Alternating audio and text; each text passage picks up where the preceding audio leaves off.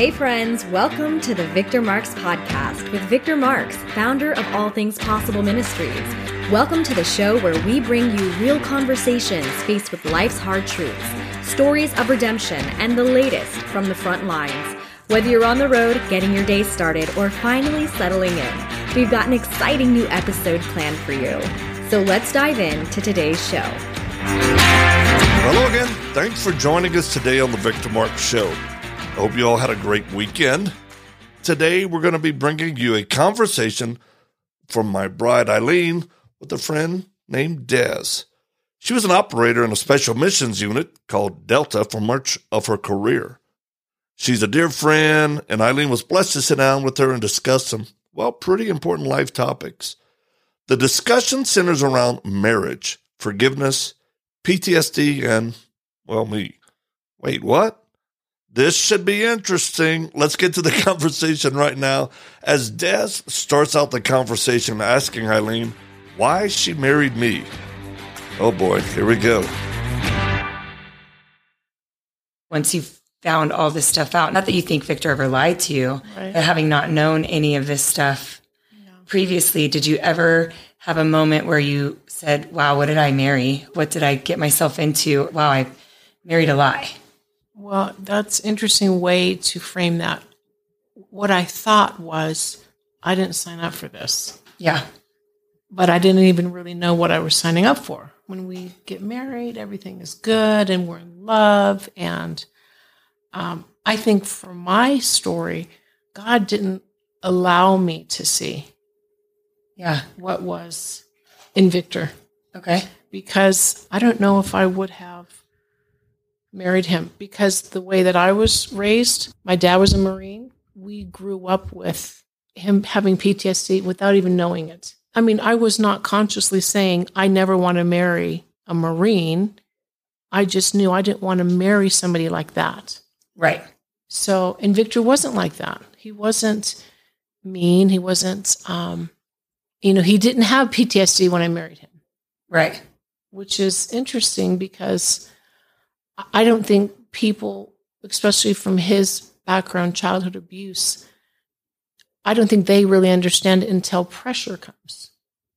Until you get married, until you start having children, until you start having financial things. So all these pieces are the ingredients that make things come to the top. That's a good point, because that was the question I was going to have as well, was at what point then did his PTSD get triggered? Yeah. Was it after you are now 3 kids under the age of 4, married, and now trying to figure out this life? Yes, it's exactly when it was. I mean, I was already in. I was deeply in. I loved him, and it was never a question of, I don't love him. Like he calls it his beach ball. He would neatly try to push his beach ball down of all the stuff that happened to him, all the crazy behavior. And it does take heat to make that go up. Yeah. And the heat are the stresses in life. And for him, I think what started it is our source of income was him doing karate. Mm-hmm. So we had a very successful school, and he had tore his hamstring. It actually tore from the ischium bone, rolled down to the back of his knee. Ooh. So it wasn't just I tore my hamstring. It was a surgery. So, his identity was in his martial arts. So now he's thinking, I don't have this. Now what am I going to do? And I think that was the crack that opened up his childhood stuff. When it first all started happening for you, how did you wrestle with that?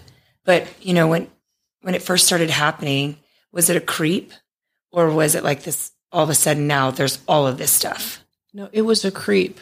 And because Victor, the Victor I married was jovial. He was funny. He loved life. I mean, that's one of the things I loved him, and he made me laugh. He was the life of the party. People wanted him to be around because of vivacious. He just brought life. So when he got injured, that started to take a toll on him. So, his humor, he wasn't so funny. He wasn't jovial.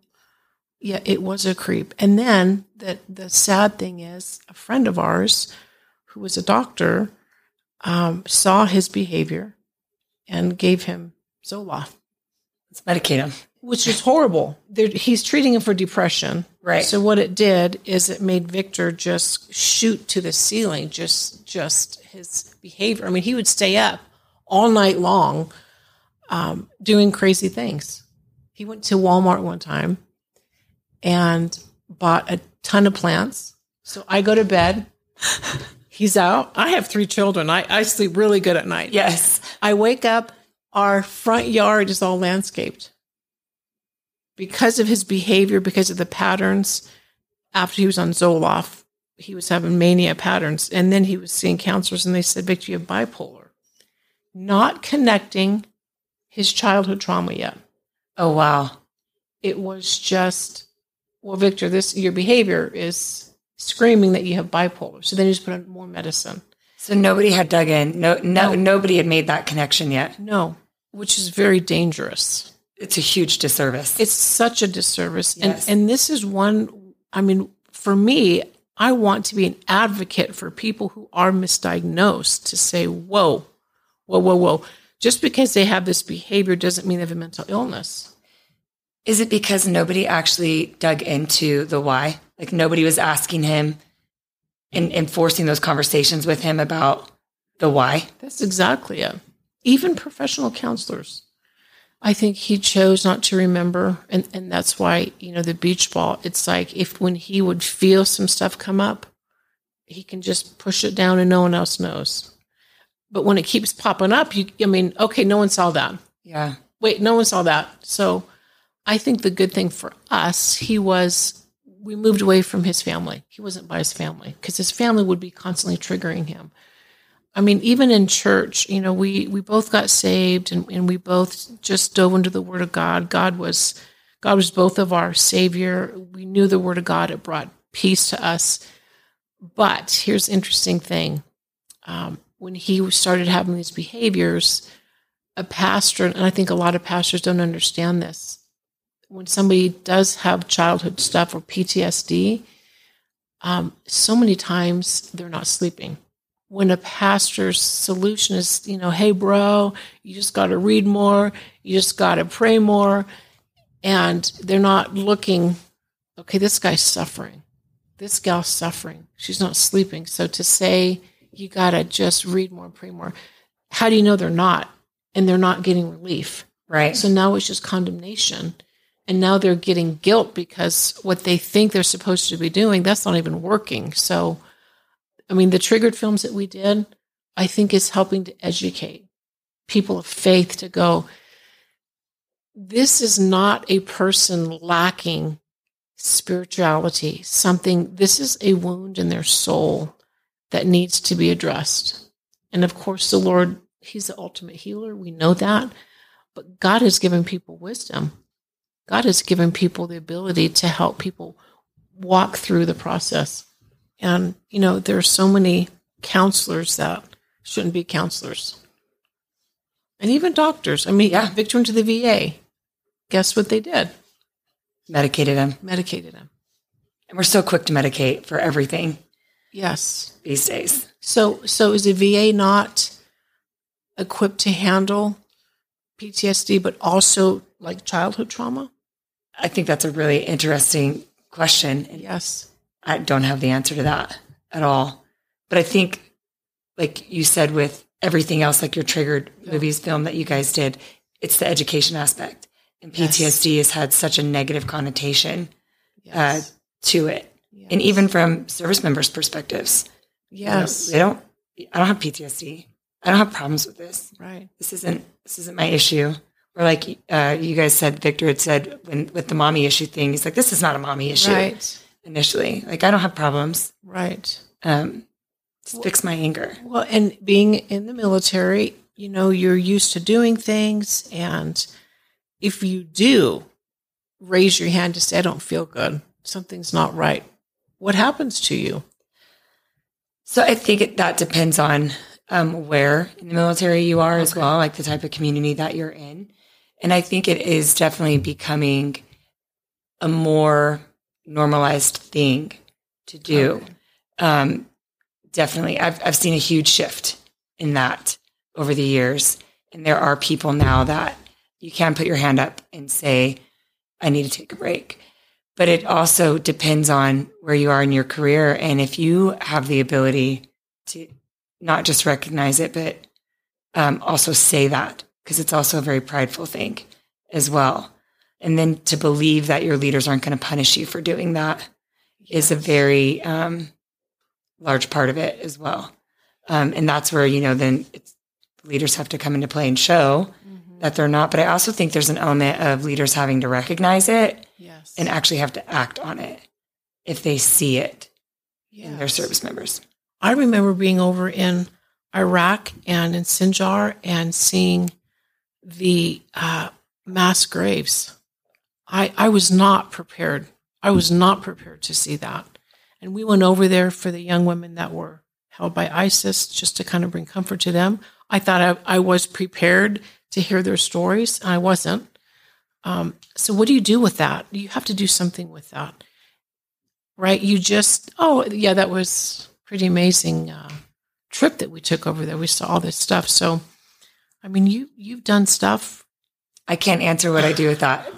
That's sad, right? Yeah. I think that's where that compartmentalization comes into play. And we think that we do a really good job at doing that. Yeah. But who's really the truth teller in that? I did a good job compartmentalizing, my kids, my marriage. And that hasn't always been at its finest moments. I don't know. I don't know the answer to that as I'm sitting here looking at you. I think recognizing that these things just don't evaporate. And like one of the doctors said, PTSD doesn't have to be a disorder unless it disrupts your life. I think relationships are going to be the first thing that's disrupted because we dump on those. Right. We love. And like for Victor's stuff, that terminology, transference of anger. Mm-hmm. Well, we did it to each other. He was mad at me for the stuff that his mom did. I was mad at him for the stuff that my dad did. So the beautiful thing is that we can recognize it and we stop getting angry and blaming each other for things that aren't even in reality. Then we can go, okay, this is not you. I am projecting my anger on you. And the same thing with stuff that we see, that you guys see. You're in this world that is so unlike. You come back to the U.S. and people are crying about stupid things, right? Yes. So that's the thing. How can you not want to slap somebody to say you have no idea? Yes. No, that's. I'm laughing because it's so true. Because I've said to my kids, oh, you think your life is terrible? You think you have a hard life? I'm going to take you somewhere and show you what a hard life is. Right. Like you have a bed to sleep in. You have all the books at your fingertips that you could read. You have this, you have that, and list it off to them. Like, all right, let's go somewhere. Let's go somewhere that's not, so that you're not growing up spoiled and misguided on what a terrible life really is. Right. A wake-up call. Yeah, absolutely. People can't know what it's like over there because they're not there. Right. I mean, I've lived this. I've literally looked up third world countries and images and shown them to my kids in moments of like, look, do you want to live in something like this? Right. And I think that there's also that creep. I can probably say, I had some transfer of anger, but I wouldn't have known that in the moment. And not even until you just said it just now, could I even probably said that is what it is. Or I've called it projection sometimes, or like you're projecting your feelings of this over here onto me. But in the moment, it feels real and in the moment. And so then having to be both partners, be so introspective to be able to take a step back and remove yourself from that situation. I think that's a really difficult task to ask people who are really still in the trenches of it all as well. Yes. So how do you fix that? Yeah. Don't you think you have to give allowances? You have to allow yourself, of course, I'm going to have some issues. Everything I was exposed to, everything that was done. I mean, God made our souls. He made us. I think for women, the way he made us, we're more like spaghetti. Things are intertwined. I think it's harder to say, we'll put this here, we'll leave it right here. And I think men have an easier time, but especially when it comes to children, our children, or how do you allow yourself to vent and be okay with that and process this and be okay with that? Things have definitely affected me, but I definitely think I have a way of compartmentalizing some of those things. But I also think I'd be lying if I didn't say that, because I can recognize it, especially now that I'm retired and not in a high stress environment on a daily basis, not feeling like I am torn between, my family, my marriage, and my work, and giving my all there. I can now see my short fuse that I had. Like, I really did have a short fuse. I really had no patience. So either the kids got my patience or my husband got my patience, but they both didn't get my patience because I didn't have the ability to give both of them my patience. And so one of them was always suffering a lack of grace for me. Yes. But then I was always wanting them to give me grace because look at everything I'm doing. And I'm still coming home and cooking your meals, and I'm still coming home and doing all the mom things. I'm still coming home and doing all the wifely things. I found that I became a little bit more on, well, what about me? What about my feelings and how I feel? And I get it. You go to bed at night in pain. I go to bed at night in pain too. Like just physical pain from all of our injuries or whatever. But so it almost became like a competition from within our marriage too, Yes. And I had to be the one to let that go in order for us to let it go. I think a key piece in trying to make our marriage work through all this stuff, I learned this early, is forgiveness. Because I found myself early on being so bound up with bitterness, and I had to hold it in. Resentment. Yes. And bitterness. Deep. And I didn't know I had it. Yes. Until it came out, right? Until it comes out. Yeah. To be able to admit that you have it, because the ugly behavior I had, because Victor was the one that was bleeding, right? We had to take care of him first, and then after my stuff came out, right? Right. So I think for me to recognize, man, I am full of bitterness and resentment and anger, and I'm a Christian. How does this work? Right. So God was very gracious to show me my heart. Well, and that's what I was going to ask is, how do you not fall back in to the resentment trap or the bitterness trap? And I'm sure you're much more equipped now to recognize it sooner, Yes. without then just having to accept everything. Yes. And still be true to you and what you deserve. Yeah. How do you balance that? I think when I accepted everything in my heart first, and I agreed with God, yes, Lord, I have this. I don't want it. I hate it. I mean, I would yell at my kids, and then I would go to bed. I would cry. Because then you feel guilty. Feel guilty. Yes. So I think to be able to accept it, Lord, this is in me. I don't want it anymore. Please forgive me. I had to be able to go to the Lord and say, forgive me. It's me. It doesn't matter what he's doing. It's me. That was the beginning of my healing. And now when things happen, I recognize it. And here's why I have to forgive. Because God's forgiven me. And I accept his forgiveness. So it's easier for me to forgive because I make that connection. Lord, you've forgiven me. I don't want to hold Victor. I don't want to hold him accountable for things he's doing. That's not mine. That's not my position. So my heart is free today. When I'm tempted to get angry or start thinking those thoughts, and I just say, God, help me. I don't want to be here. I don't want to live here. So that's the key for me.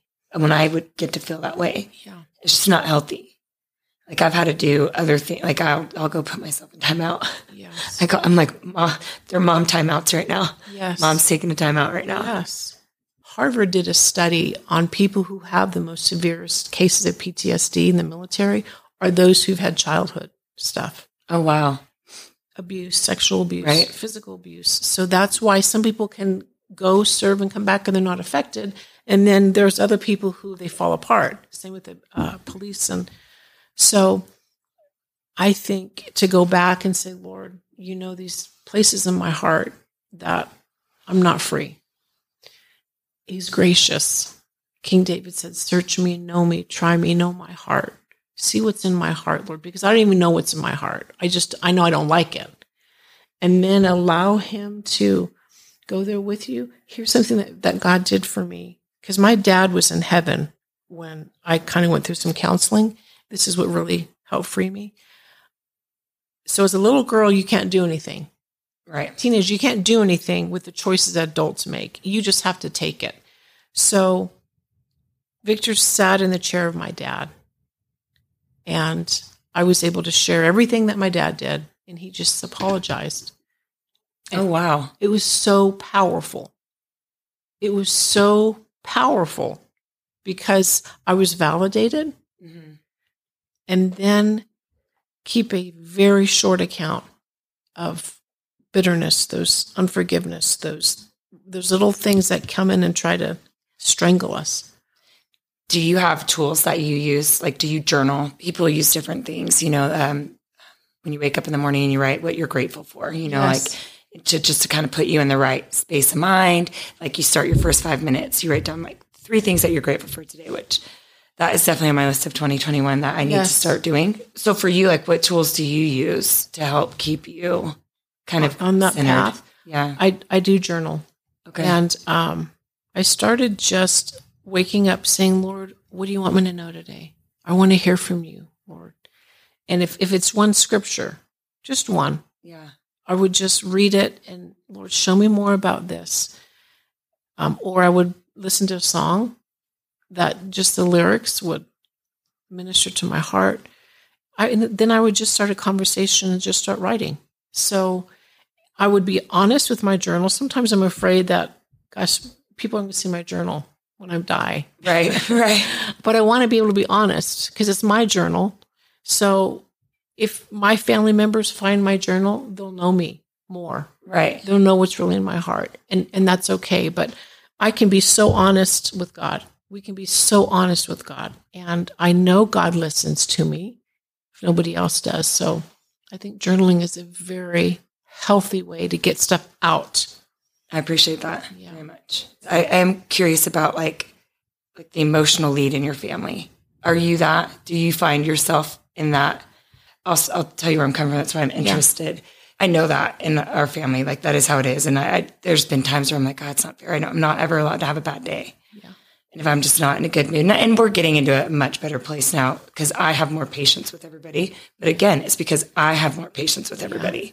Yeah. And I ask a lot too, because I see a lot of that in my oldest. Yeah. And I want to help him know how to handle it. Yeah. I can if I don't know how to handle it. Yes. Because our older kids did suffer too. God says, cast all your cares on him because he cares. That's really true. He doesn't want us to carry these by ourselves.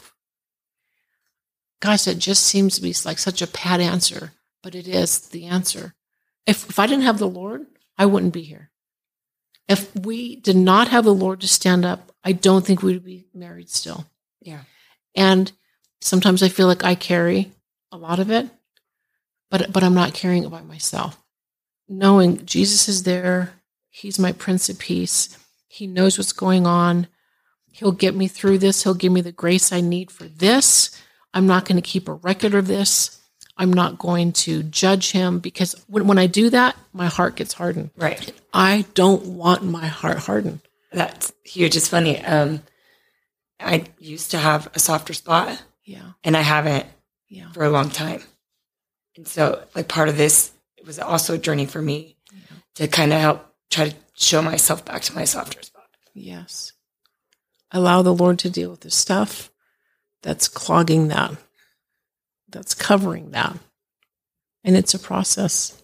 Oh, I appreciate it. Oh, I know we can talk more, and I wish we had more time. I know. But you know what? It means I have to come back out.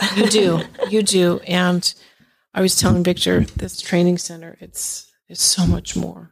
It is so much more than just training people how to roll on the ground or how to use a weapon. So I'm excited. So it's healing through those things. I really look at those things as vessels to heal. Yeah. No matter what group it is that's out here, right? Victims of either like sex trafficking or trauma from childhood, or trauma from, war or trauma from losing your spouse, whatever it is. To me, I see them as vessels to teach confidence. How many people conquered a fear this weekend alone? And when you conquer a fear, it gives you strength. Yes. And Jesus came to heal.